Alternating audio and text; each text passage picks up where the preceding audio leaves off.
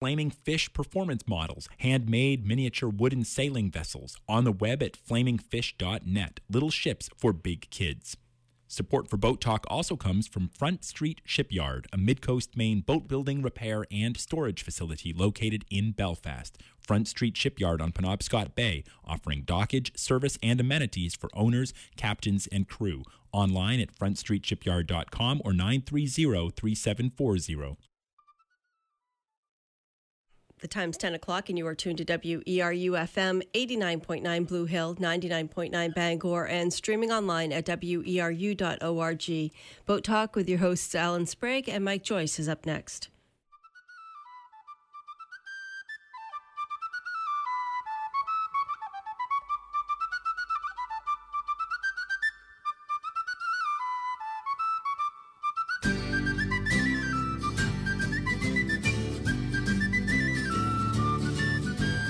I survive that builds a boat, and I survive and sails her. I survive that catches a fish and takes them home to Lizer.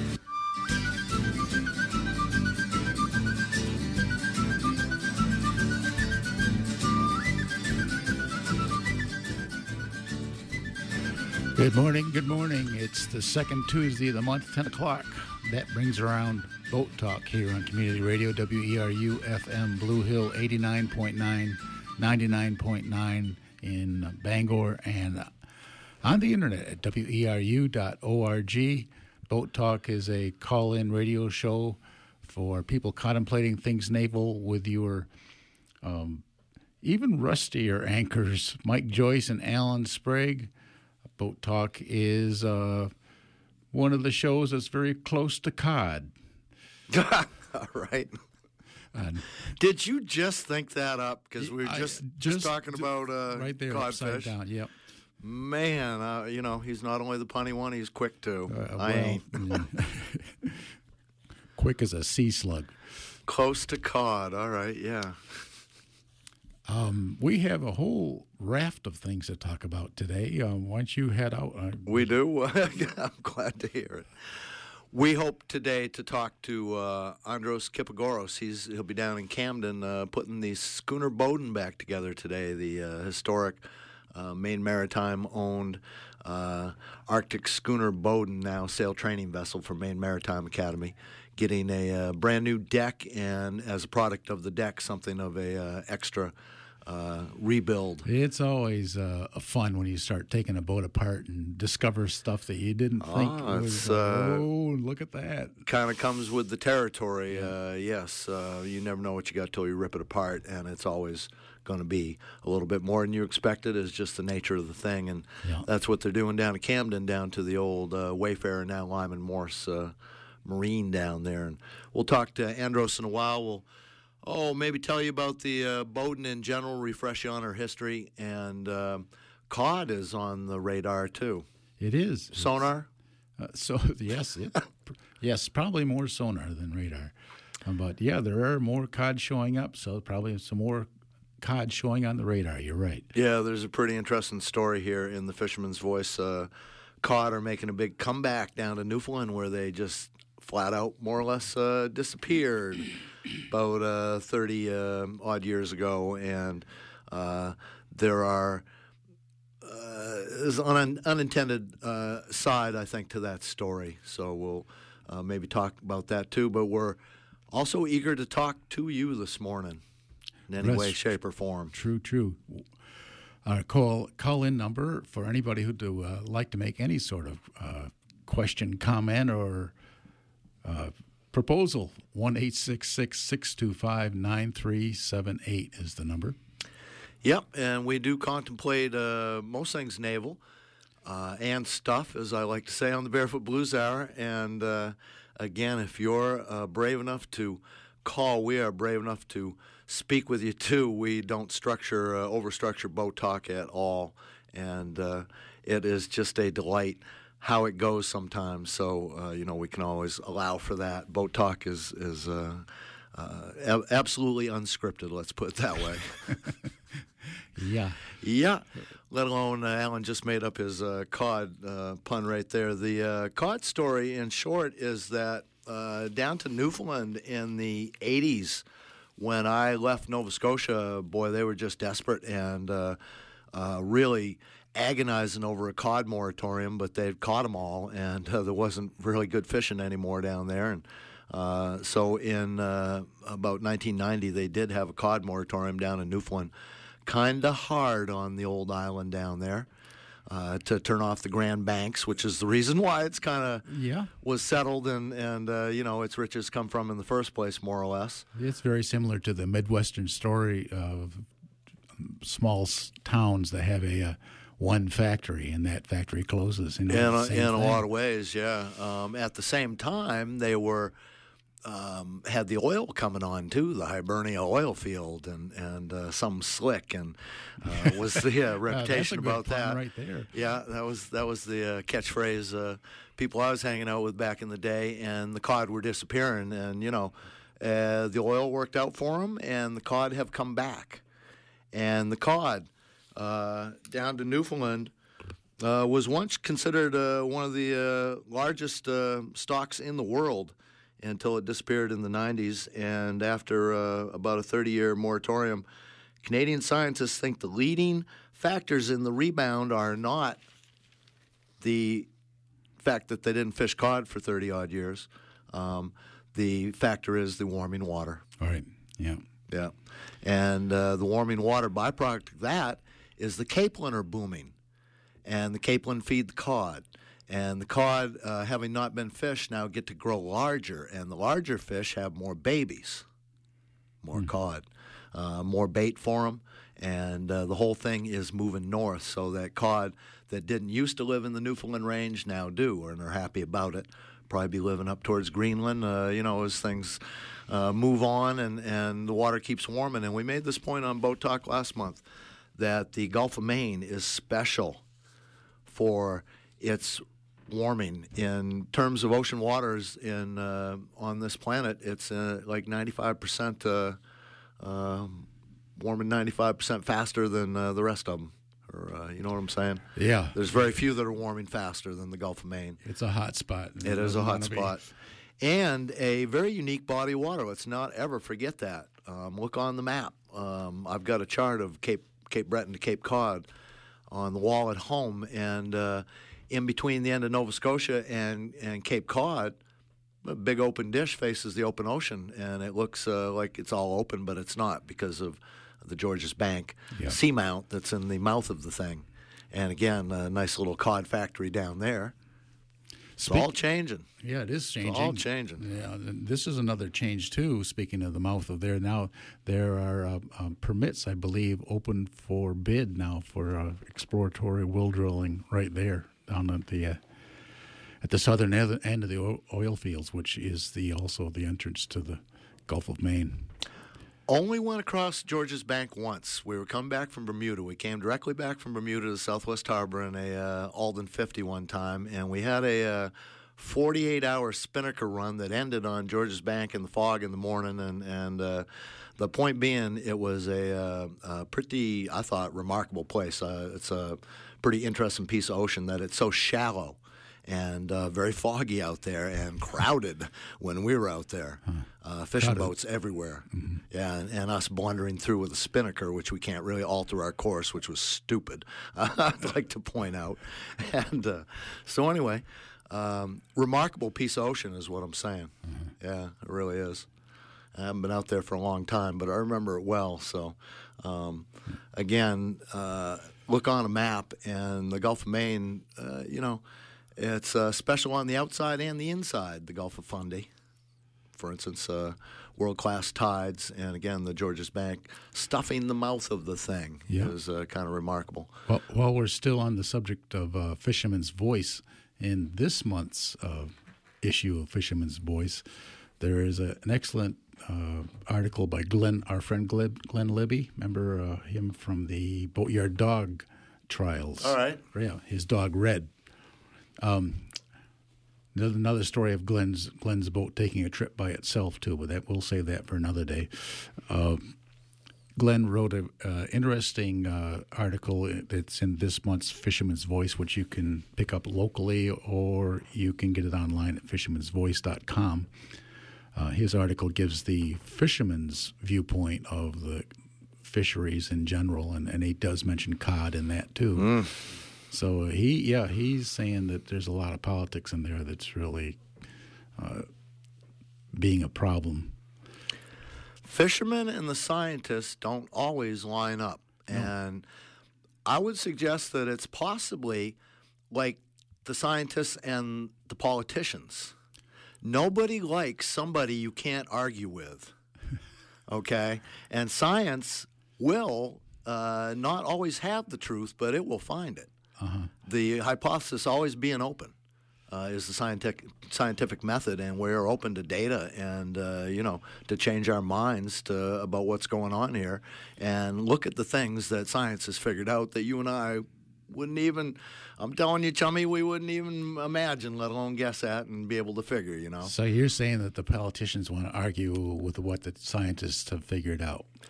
Nobody wants to be dictated to and say there's no choices here. This is how it is. Boy, they don't like that at all. I think there's just a lag time because I think the fishermen or the scientists are realizing that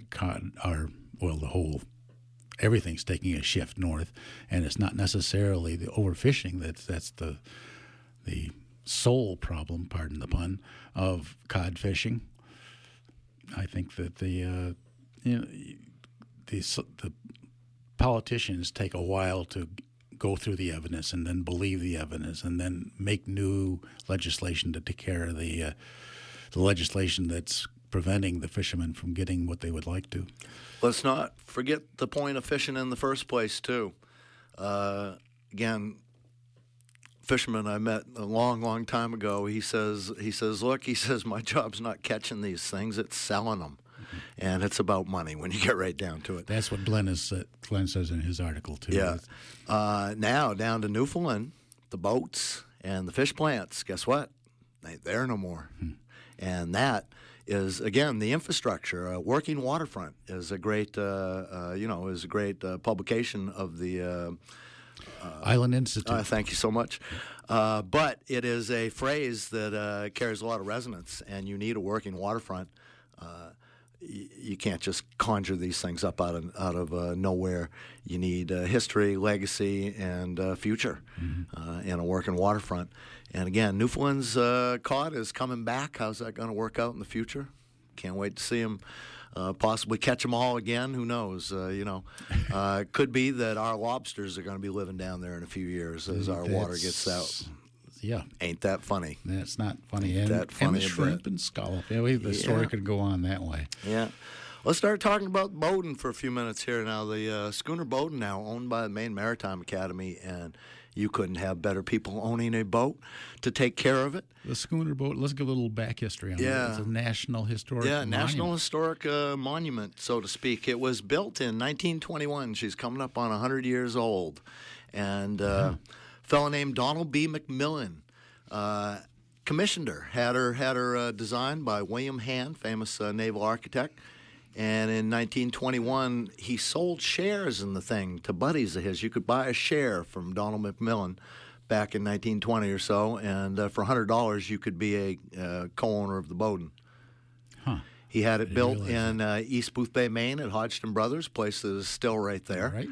Yeah, and he went north, and before 1955, he made a couple dozen trips above the Arctic Circle, including sold the boat to the U.S. Navy during World War II. Yeah, for $1, I believe. Yeah, and she did Arctic patrols and did a lot of charting, and that was part of her job all along, making charts as well as exploring cultural, interaction and all the time looking for submarines. Sailboats were very prized at the beginning of the war for looking for submarines. And one of my favorite parts of the Bowdoin story, and you'll hear this from the crew if you chat with them about her history. This is part of their part of the legend. She's up in Greenland waters in World War II, and U-boats are everywhere. And I just read a great book by a Japanese guy. Orita was his name, called I-Boat Commander. He survived World War II. He was off of Pearl Harbor on December 7th in a Japanese submarine, and he was one of the few Japanese submariners to survive the war. The thing about the submariners is they sink boats and kill seamen. And that made that book was fascinating, but really hard to read. And the Germans, I'm telling you what, the Bowden is up there. She's on watch, and she is a target. And the legend on the Bowden is the Germans didn't really. She was a sympathetic target. The Germans were sail trained, and they see that beautiful schooner. It's not the first boat they want to sink, and she survived possibly on her. On her see own, what I'm saying? Ascetics, yes. Yeah. Huh, So that's part of the legend they talk about on the deck of the Bowden, or did talk about on the deck of the Bowden when she had a deck, because she doesn't right now. Yeah. Well, we have Andros on the phone, Right. so let's and Andros will we'll keep trying. Okay, sorry, Yeah. we're going to keep trying for Andros. No problem. And again, they have no deck on the boat right now. The job was to replace the deck. Took the deck off, found a little bit of stuff under it needed replacing, and took a good part of the plankage above the waterline off of the boat as well, and replaced a bunch of frame heads, stem heads, stanchions, and right now they are, I believe, planking the boat back up. You can go to the Maine Maritime Academy website, mainemaritime.edu, and there is a wonderful set of pictures under, what's it under, projects and ongoing. The stem heads are particularly vulnerable when you start getting freshwater deck leaks, because that's the end grain that's exposed in the top of those frames, and it really wants to soak up water, and then really wants to get rotten when that happens. One of my favorite boat builder sayings, and it works for about everything, Alan, is absorb water, die an ugly, rotten death, and shed water like a duck, you will live a long, happy life, And it's all about where the water goes. Yeah. And on the other hand, as hopefully we'll get to ask him, a boat like the Bowden is a National Historic Landmark. And that means you have to stick to traditional methods, where we might like to use some modern water shedding ideas and products. That's not exactly how we're going to fix this boat up. So, again, National Historic Monument, great history, and the boat, again, was bought back from the United States Navy for $4,000 and was owned by the Mystic Seaport for a bunch of years until it went to Maine Maritime Academy. And again, I don't think anybody could love and take care of that boat better. She's down on the waterfront in Castine, Maine most of the time, and just inside of the training ship state of Maine, and always worth a visit. Yeah. Yeah. Speaking of using traditional methods, I'm not sure if Harvey Gamage is a National Historic Monument or not. I don't think so, but they just did some restoration work on that. Phineas, our friend Finn Sprague down in Portland Yacht Services, replanked a lot of the bow, because that boat had a leaking bow for many, many years. And so they finally tore it apart and replaced a bunch of planks and I guess a few frames, and put it back together with trunnels. Trunnels? Yeah. And not because they couldn't probably afford some nice bronze screws, but because trunnels make a pretty good nail. Yeah, they do. And a trunnel is a wooden peg, basically, that goes into a pretty tight hole. And very traditional, that's for sure. wedges stuff. Before they figured out how to make iron. We have Andros on the phone now, so let's go to Andros. Good morning, Andros. Hey, good morning, guys. How are you this morning? Welcome to Boat Talk. Excellent. Hey, thank you. Andros, you gotta tell us about yourself, man. Andros Kipagoras Shipbuilding. Am I correct about that? That's correct. Yeah.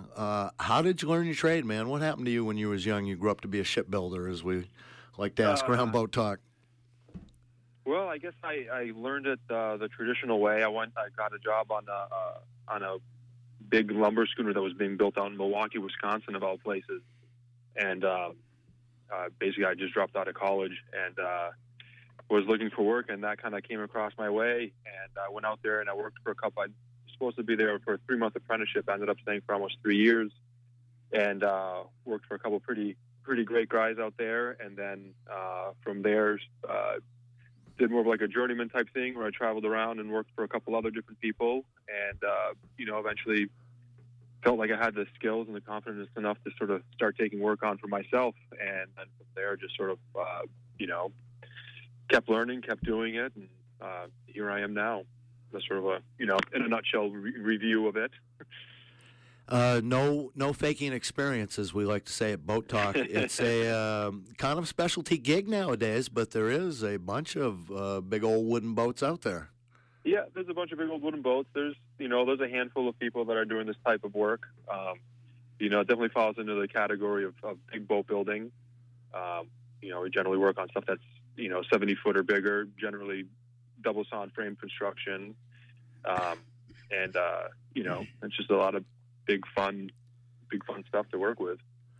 Now, I met you last year, or the year before, I forget which one it was. You put a new mast together for the boat, and very well done. That got you this gig here, too. Tell us what you're working at now, what the job is.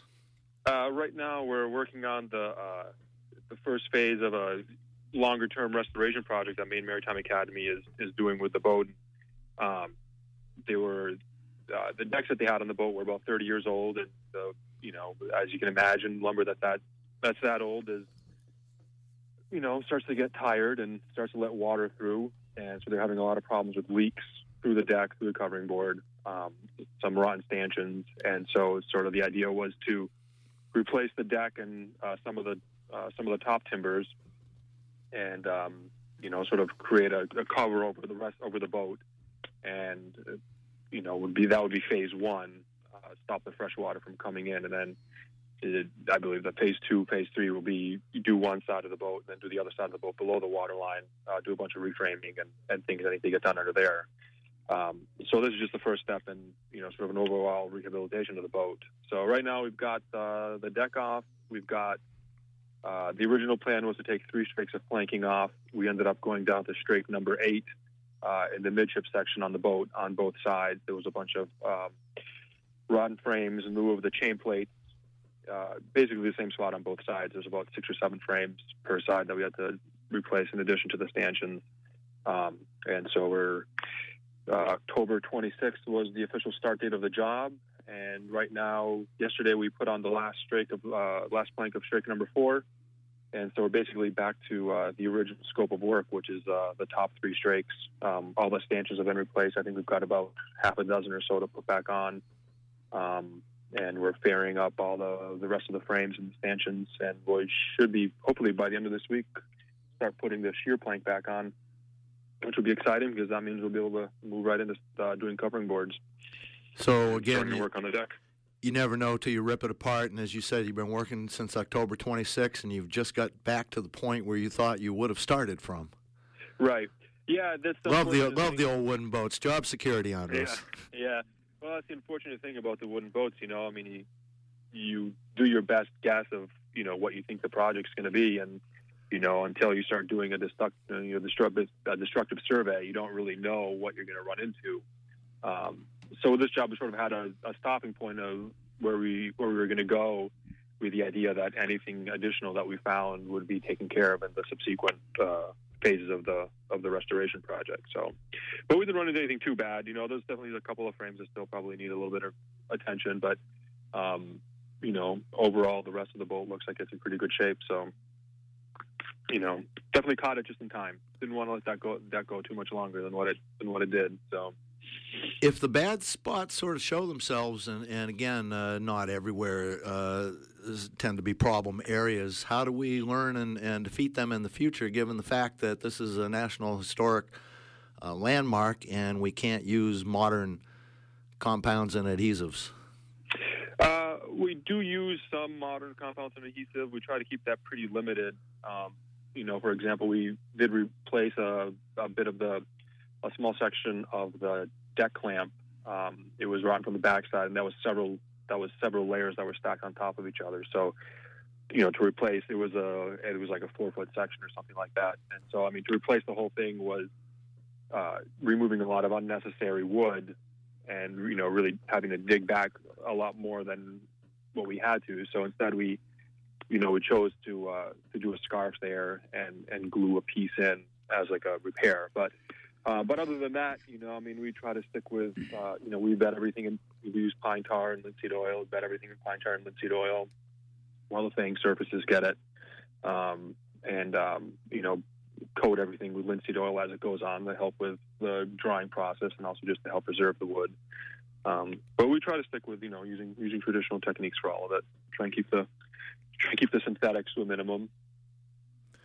It's a job of shedding water. Yeah. When you get down to it. But yeah, we've got some beautiful white pine for the deck that came out of Vermont. There's a pretty cool story with that. The stuff was planted as a stand of pines back in, I think it was 1904, by a forester who actually kept a logbook and a journal of every single one of those pieces of every one of the trees that he planted.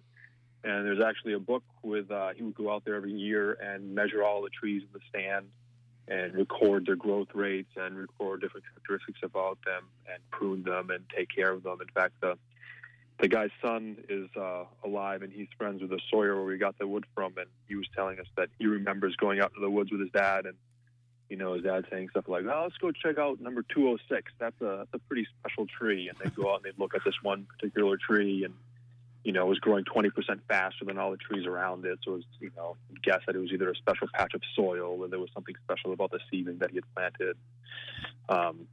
So we got pine from this guy's forest that he planted, and it's a beautiful white pine. Nice. How thick does the deck go down? The deck is 2 3/4 of an inch square. Straight or sprung, Andros? It's a straight deck. Yeah. The planking you take off. Now, you got to tell us too. Lyman Morse has bought Wayfarer down in Camden. There, they've been extraordinarily generous and set you up with a space, haven't they? Yeah, it's been really great working with those guys. When the bid for the project first came out, I don't own a shipyard, so a lot of time, most of my work is either get contacted directly by a shipyard. They're looking at a project, or they have a project and they need somebody to come in and do it. We're a mobile operation, so we tend to travel around to wherever the work is. It's pretty much all on site. So when the bid packet came out for the Bowden project, I approached. Well, Lyman Morse had gotten the same bid packet, and I approached them about the possibility of partnering up and doing this project together. They had already hosted the Ladona project last year, basically, and so I was thinking, well, maybe they'd be interested in doing the Bowden as well, seeing as the Ladona and the Bowden are, I suppose, close to sister ships as you can get. I think the Ladona is a little bit shorter, but a little bit wider. I can't remember exactly, but Drew was, he was pretty excited about doing hosting the Bowden project. So we decided to go in on it together and basically put a bid where Lyman Morse was hosting the project, and they were going to pick up on their end. They were going to, the hauling and the storing of the boat, and then also any type of systems work or fabrication work that needed to be done would be done through Lyman Morse. So there is a lot of system work that's happening. Sort of like it's a bigger refit than just the woodworking part of it, and so Lyman Morse is providing the labor and the expertise for that. And you are not in a drafty temporary structure in Maine in January. No, we're actually after last winter being so brutal, there was a lot of concern about this winter being the same. And originally we were planning on basically occupying the same spot that Ladona had and putting up the traditional stick-built shrink wrap building. The traditional shrink wrap building. And but after last winter, there was a lot of concern, especially from Maine Maritime Academy, that if it was going to be that cold and we're going to have that much snow, that would really push back our what's set as a deadline. There's a couple of trips this summer that the boat needs to do, and so there was a fear that if we were outside, that it was it would impede progress in a lot of ways, which is true. And so they decided to spend the extra money and get us an indoor storage spot at with Lyman Morris, which is really nice. We're getting a little soft, we're not working outside this winter. So. Soft and old, yes, I understand. Yeah, but like it's really nice, you show up to work and you can just start working. You don't have to warm the place up. Your tools aren't frozen. Everything's not just a giant block of ice that you have to chip out before you get started. So I would definitely say that it's paying off. You can get quite a bit more done. You mentioned Ladona, I believe formerly known as Nathaniel Bowditch, right? That's correct. Yeah, our friend Ben Barnes, Noah Barnes fixing that up. Yep. Our friend Giffy Full and co-host Alan here went down and looked at that last season.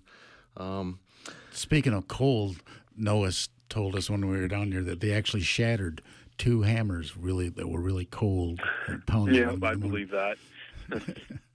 Yeah, we spoke, and again, there's a lot of boats out there. They need an old boat.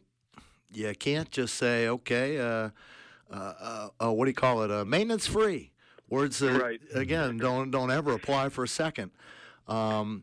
We talked, let's not use any names, we talked of an old schooner that's well-known down east. She's stored for a few years. She's just been relaunched and chartered to the south of here, and she's launched with a huge twist in her and a new deck. And you stand behind her, and she's twisted all the port sideways, and you go, whoa. And again, a boat like Bowden,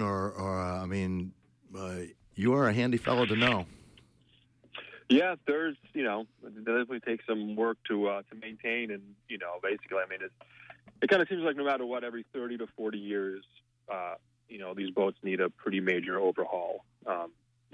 If you're doing a good job maintaining them, you can get closer to 40 years, and if not, then you're going to get closer to 30 years.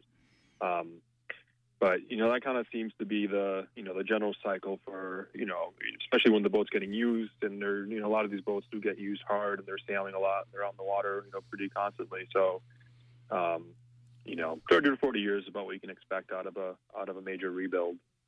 And again, no matter how you do it, it's just the nature of the materials and the life cycle of the vessel. Yeah, exactly. Yeah. So, tell me another thing. Now, it's beautiful for you being in that warm, heated building, but strictly speaking, we would not like to bring a nice, juicy, moist wooden boat into our dry, totally heated houses in January and February. Yeah, it's definitely it's posing a little bit of a problem. We should be, actually this week, we're taking care of it. The original plan was to set up some type of humidity misters underneath the boat. And the plan was to do that from the get-go, but because some of the work that we had to do was actually extended below the waterline, especially it was both in the midships area. So we kind of held off on that until we completed the work in the midships area of the boat. And we just buttoned that up on yesterday, actually. We put the last plank on that. Now we can set a skirt up around the boat, and Lyman Morris has a couple of misters that we'll be setting up. And that should be happening on Thursday, actually. Basically, just run a plastic skirt around the whole water line of the boat, and then the misters sit 1.1 starboard back aft, and basically just blow water into this big tent. And I think that in combination with the radiant heat floor, that should create a nice humid environment under there to help keep the stuff from drying out too much. Definitely got some cracking paint, a couple of the seams, you can see where the seam compound sort of separating, some checking here and there, but nothing too bad. But, we're definitely keeping an eye on it, and it was a big priority. We had a big push with everybody, kind of like working in that direction of getting the boat to the point where you can put the skirt on it and get the misters going to kind of help with that drawing, keep it from happening. Big point being that wooden boat needs to be kept moist. It keeps the wood swelled up when the boat shrinks and dries. The planks pull apart, and then the water comes through. And always a good time with a very dry wooden boat just launched at the dock, saying, well, she'll swell up, and then you go home and lay in bed going, oh, my God, did she swell up? So again, we have to keep her moist. They usually do. Yeah, and we've been there, and again, you're still going to worry, ain't you? And so we got to keep her moist and plump. How many people you got working down there? There's about seven of us now. Nice. Eight including myself. So plus the Lyman Morse guys, which there's a little bit of a time off for them right now. There's not too many of them working on the boat right now. There was a lot of design work and sort of the decisions being made on some of the systems work. But I think they just got the go ahead to move forward with a bunch of that stuff. So we'll be seeing a lot more of them on the boat starting up here soon. We're obviously going to have pressure to launch that boat in the spring. Look good in clear path? Yeah, we're looking good so far. Sort of the idea is end of May of getting the boat back in the water and getting her rigged and having her operating by sometime mid to late summer would be the plan right now. And it's looking pretty. I think we're looking pretty doable. Actually, some of the systems work is they're getting their main engine. We hauled the main engine out of there. That's getting rebuilt. Oh, nice. Cummins, if my understanding is correct, Cummins is donating. They've got a technician who's going to spend the winter up in Castine, and they're going to rebuild Bowden's main engine as part of their small diesels class. Up nice. There. So there's a lot of that going on, and we were trying to get the students involved as much as possible. There's a core group of kids that are involved with the Bowden, so we're having some of like bungs and stuff like that. We're having the kids up there make it. We can't really have them working on the boat or some of the insurance stuff because they can't really be down here directly working on it. But we're trying to get some stuff going up there that stuff that can be happening on site that the students can be involved in and keep a hand in it too. So it is part of the mission of the boat, is the education part. So we're trying to accommodate that. And as I asked you last night, we have a good time doing this too, don't we? Oh, it's always fun, Andros, are you taking pictures of this as you're making progress? Yeah, I'm trying to. I'm pretty bad with trying to keep track of taking pictures and everything. But I do have some pictures. I haven't posted anything online. I know that a couple of the Maine Maritime Academy guys, when they come down, they take pictures and they put them online. I've got a website that's got some pictures of some past projects and stuff like that, and I keep meaning to try to get some stuff uploaded that's current, but it's not my strong suit. You cannot be a traditional boat builder without a social media division of the corporation. I'm sorry. Yeah. I'm realizing this myself. Well, currently I'm both the president and the janitor, So. Well, so get the message. Yeah. And again, we don't have to like this, but it's a miracle, and it ain't as hard as some other stuff, man. Come on.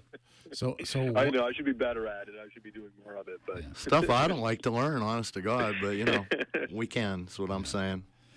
So, what is the website? I'm guessing it's akshipbuilding.com. AK Shipbuilding. That saves having to spell your last name. Yeah, that's you got to shorten it a little bit. Yeah, nice. And again, point people at the Maine Maritime Academy website, ongoing projects. Got somewhere in the way on the website too. They've got a time lapse camera. So every so often, I think they add to the video. It takes a short video every so often. So I know there's like a 30-second video of basically us taking the deck apart. It's pretty fun to watch. Now, wonderful gig you got there. The small specialty world you inhabit, does that make for job security or job, worrying about when you go project to project? And yeah, you definitely worry about going from project to project. It's pretty rare to actually have them lined up back to back. All right. The big projects are sort of like they're far and few between. But it always, it seems to work out. There's enough of us out there that it makes it competitive and makes it so you still have to work for it. And there's enough boats out there to kind of keep all of us busy. So it seems to work out just fine. And support your beautiful young family. Yeah, that's right. Yeah. All right, man. Well, Andros, we have another call on the line, so we're going to have to say goodbye, but I'm sure we'll be talking with you again in the future. Yeah, sounds good. Very good. Thank you, Andros. All right, have a good day, guys. Yeah. All right, we're going to go to, I believe, Captain Yo. Good morning, Yo. Are you there? Yes, good morning. I have a question for Andros. Oh, Well, I think we just I think we just hung up on him. I just went back to work, but I'll get it out there, and who knows, maybe somebody will call in. I'm presuming with this mister thing to keep the boat damp that he's using fresh water. And I've Interesting. observed with Annie McGee that when the wood is very salty, it retains more moisture. And then this last spring, when I put her in to make her take up, Ralph Stanley suggested I put the hose to her, and I had the distinct impression I was sort of rinsing a lot of salt out of the planking. So I wondered if they had given some thought to salt content, or if anyone does. Thank you guys for putting on this program, and thank you to everyone for supporting community radio. fresh and salt. I spent a good part of my delivery career desalting boats, but these are top sides, of course, always need to be desalted. And you do get some surface salt on the outside because of the evaporation that occurs, and I think rinsing that off probably does get rid of some of the salt, but I don't think it goes very deep into the wood. My guess is that it wouldn't be a problem, but I'm no old salt on that regard. Fresh water is more destructive than salt water. True. In rotting things. I would say that's fair to say, Yeah, but salt water will rot you out as well. That's why you put salt in your bilge. Yeah, but again, that's not the total panacea. We're not that salty.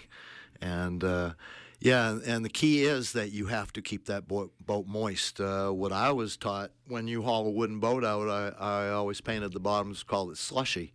Let me think, 3 parts of linseed, 1 part of turpentine, and paint that right on over the bottom paint as kind of a moisture barrier for the storage of the winter. In the springtime, scuff that up with some sandpaper and put some bottom paint back on it.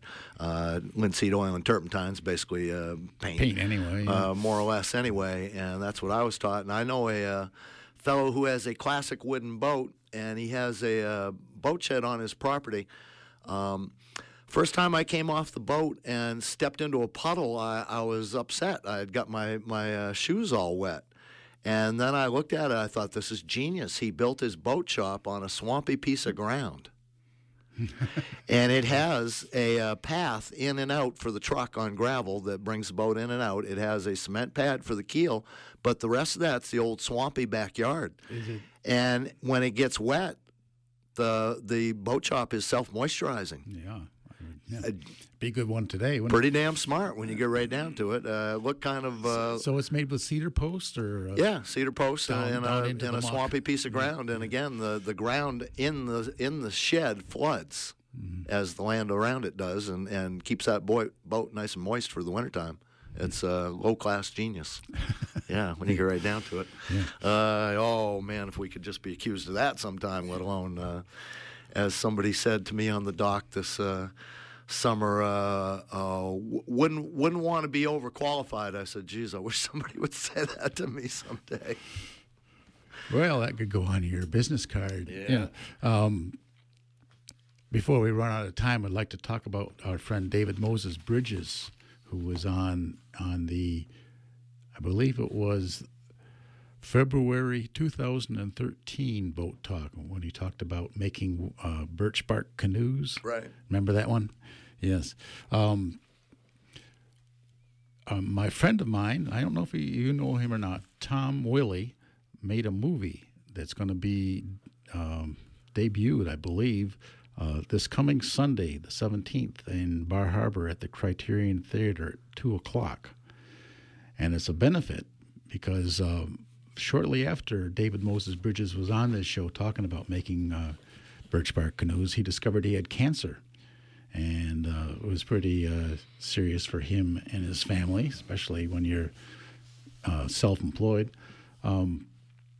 So this documentary is going to be a benefit for David Moses and his family. But anyway, this David Moses Bridges building birch bark canoes is. Do you remember that program? Yeah. Yeah. we've posted a few pictures of the boats. And beautiful beautiful yeah, boats. I Yes. mean, not just cobbling one together, making a pretty one too. Yeah. So anyway, I'm just trying to promote anybody who happened to be in Bar or would like to go to Bar Harbor on Sunday the 17th, 2 o'clock to see this movie. It's going to be a very interesting movie about making birch bark canoes and David Moses bridges. And as I said, made by a friend of mine named Tom Willie.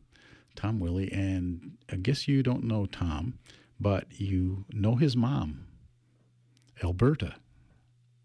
Remember Alberta Willie? Okay. The sew shop at the Hinckley Company. Yeah. She was the head of the sewing shop, and boy, I'm sure she's got some stories to tell too, because her business making things for boat owners often involved dealing directly with the owners, or more often females. Usually, the owners of the Hinkley's back then were males, and they brought along their wives or whatever. Yeah. And they would be the ones that talked about the curtains and the cushions and all that sort of stuff. And Alberta had some pretty interesting experiences where people would come and expect things to happen overnight, kind of stories. And boat building just doesn't seem to happen that way, but it's amazing how when you have to deal with owners at the very end, how they get so excited and so wound up about having the boat ready, and there's always a million little details that are just keeping it from being what you want to call ready. Fellow told me a story one time about the chain of custody, I guess, between the boatyard and the owners, and then you got the workers as well, and sometimes the worker will be hired by the owner to do a project, and in particular, this guy used to paint names on the back of boats, and he did it for the boatyard, but every once in a while he'd do it for the owner of the boat, and the owner of the boat was expecting an extraordinarily large bill, where the fellow was just expecting to be paid pretty regular for a couple hours' work, and he made out like a bandit working directly for the owner, cutting out the middlemen, because they had no idea what that was worth. Yeah. And bills and boatyards are kind of legendary, So, what's it worth? Value. Yeah. Good question. I'm very happy that David Moses Bridges is becoming a movie star, as are we in the Raw Faith movie, of course. Raw Faith Family Saga, Alan and I. Should I say star in that, Alan? No, I don't movie think. Star, I'm a little swelled, but Visually, yes, we don't make an appearance at all. Very sorry to hear about David Moses Bridges' health, and how could anybody find that movie? That's Any a good idea? question. Your buddy. Yep. I'll have to call up Tom Willie and see if he wants to talk about it next month. But other than showing up at the Criterion next Sunday at 2 o'clock, where he may have some copies of it, I can't answer that question. Yeah, next Sunday at 2, Criterion, downtown Bahaba. It is still, we got 10 we got plus time minutes left in Boat Talk this morning. Give us a call. 1-866-625-9378. Otherwise, we'll still have to keep talking about nothing. Should mention, if you're interested in the codfish down in Newfoundland, there's a website to look at there, nrcresearchpress.com. And that would be the story of the cod coming back to Newfoundland again, a unintended consequence of global warming. And deny that all you want. I don't think that's cool myself. I got a degree in biology. I tend towards keeping the hypothesis open and stuff. And again, in the 30 years I've been going to sea, just 30 years, noticed a lot of changes. Yeah. Last month we talked with Steve Stone about houseboats. They're having a houseboat design contest at offcenterharbor.com. Yes. Their wonderful website. They actually have gotten some entries on that already, and people have asked for a little extension on the time, so they've extended the deadline for getting your houseboat design to them until Valentine's Day. I thought that was very sweet of them. I just had an idea about going vertical. You don't want a lot of height on a traditional houseboat, I think. You don't make it top heavy. Well, it depends on where you're going to put it, I suppose. Yeah. If you're going to be in some little hurricane hole. Why I not? got to build a treehouse one time, and I just when you said that, I saw multiple stories. I don't know if it's going to be practical or not. I'm going to have to get with my design team. Did you see the one that Steve White made from containers? Oh, it's down on the dock in Belfast, over by the travel lift at the Front Street that's Shipyard. Multi-story. Yeah. Yeah. And kind of a very purposeful looking. Wouldn't call it beautiful or anything, but it is purposeful and makes you want to kind of go look inside and hang out is what it looks like. It looks very neat and nice. Yeah. Well, we have another phone call. Let's go to David. Good morning, David. Hi, thanks for the show.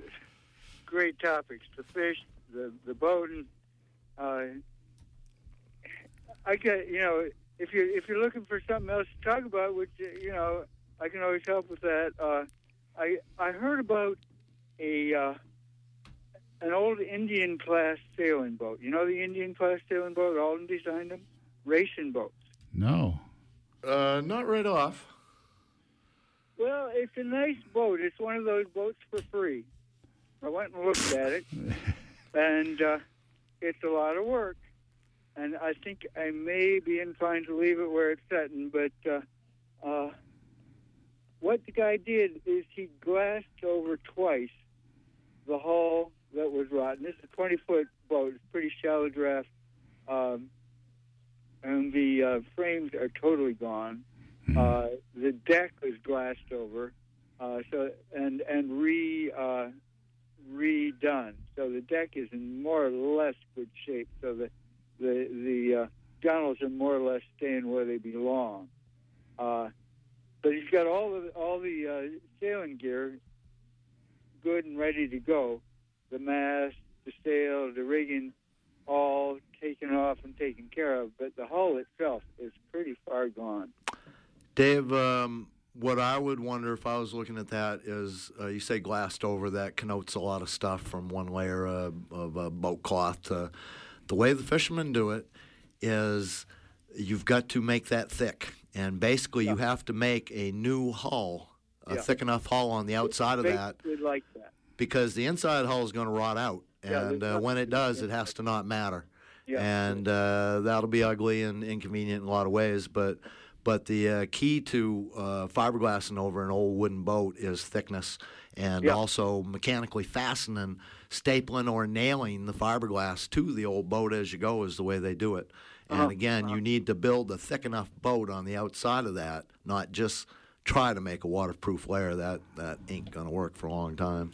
The thing that's got me the most worried is thinking about the centerboard case. Oh, God, centerboards are always a problem, let alone, a rotten centerboard case with, great. There's nothing but rotten wood in between the fiberglass and the,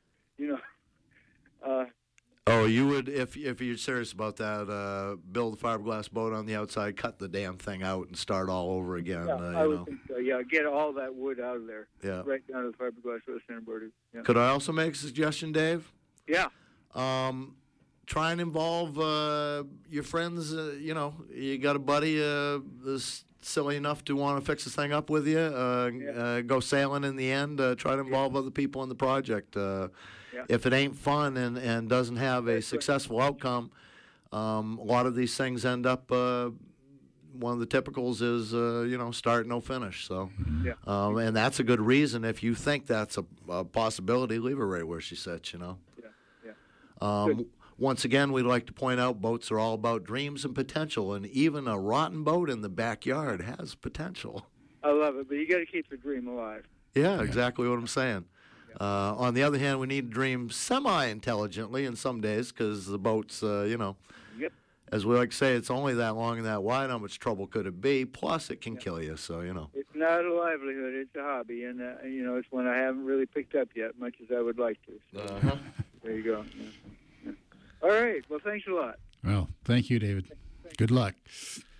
Yep. And again, we're doing boat talk this morning. We talked to Andros Kipagoros, AK Shipbuilding would be the website to try there. Rebuilding the boat, an interesting young fella. And you talk about talented and hardworking is the impression that I got. We need to put an extension on the end of this show. It's It's amazing how many people wait to call up to the very Well, end.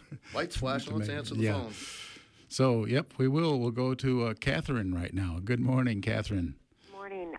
I've heard through the grapevine, and I'd like you to expound on this, please. You're coming to our Appleton Library to give a talk. Hello. Boy, at first I heard about it. Alan does the cool thing about being partners with Alan. He does all kinds of stuff I don't know anything about. He just does it. Same with me. Well, but is that not true? Oh my goodness. That the Boat Talk guys are coming to the Appleton Library? Well, I don't know about the guys. I thought you were, Alan. Oh. No, that's the first I've heard of it. Oh my goodness. I guess I'll have It to must go be back a and different check. Alan, maybe. No, I said Boat Talk guy. I said Boat Talk. All right. Huh. Well, Yeah. Anyway. Botox, I'm perhaps? going to go anyway. Thank you. Bye. Bye, Catherine. Well, Don't know anything about that. Don't know how we could entertain. Honestly, I was asked to if I was interested in a storytelling thing, and I says, well, possibly. And then he said it was on stage, and it's like, absolutely not. Maybe on the radio, possibly. Probably not, but Yeah. you know. Right out in front of people? What are you, nuts? Yeah. We're a lot better looking on the radio. you've actually become pretty comfortable at the Boatyard dog trials where you're not necessarily in front of people. I hope to be comfortable next summer, Alan. I think I learned something last summer, but I might have forgot what it was. And again, we've been doing this gig for a number of years because they're nice enough to ask us and keep asking us back, and it's Main boats, embarrassing. homes, and harbors, yes. Stand up in front of a couple hundred people on a Sunday morning in August with a Mr. Microphone and go, "How you doing?" Because and it's essentially what I learned this summer. The job is cheerleading. Not much of a cheerleader, though, is what I learned this summer. So we'll try I think harder it's pretty next easy year. when you get, when a dog is energetic and you just kind of, We're it's going like to work on our watching pyramids sports. and flips this winter, Alan. Oh, okay. Well, yes. Yeah. You have to get some flashier shorts, too, Mike. So I think we're just about ready to sail away here on Boat Talk. Phone going to be making ringing or not right now? No, I think we're All right. we're devoid of phone calls. Got a couple of things lined up for the winter. Interested in talking to a liveaboard who likes to go to high latitudes sometime this winter in the local area. He's going to be able to go further and further with his global warming. That's the truth. I say likes to go far north. Our friend James Nelson, who is author of a number of historical maritime novels, the, quote, heir to Patrick O'Brien, then the historian at the Maine Maritime Museum down in Bath, has written yet another new book. They stopped buying his books, and they've started buying them again. We want to talk to James Nelson. His new book's called The French Lieutenant. And, again... I believe he's also written some fiction, too. This is fiction, yes. Okay, yes. This is All fiction, right. yeah. And he's also, again, historian down at the Maine State Museum in Bath.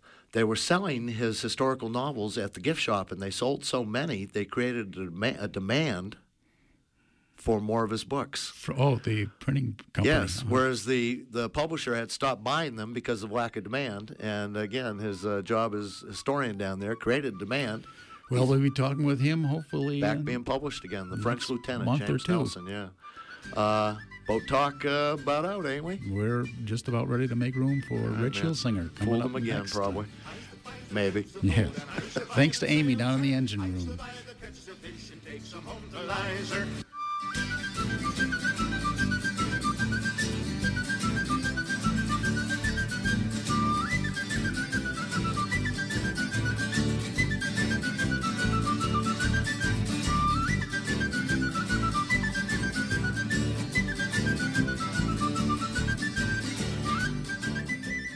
Support for WERU comes from our listeners and from Gamble & Hunter Sailmakers, making sails for classic boats, cruising boats, and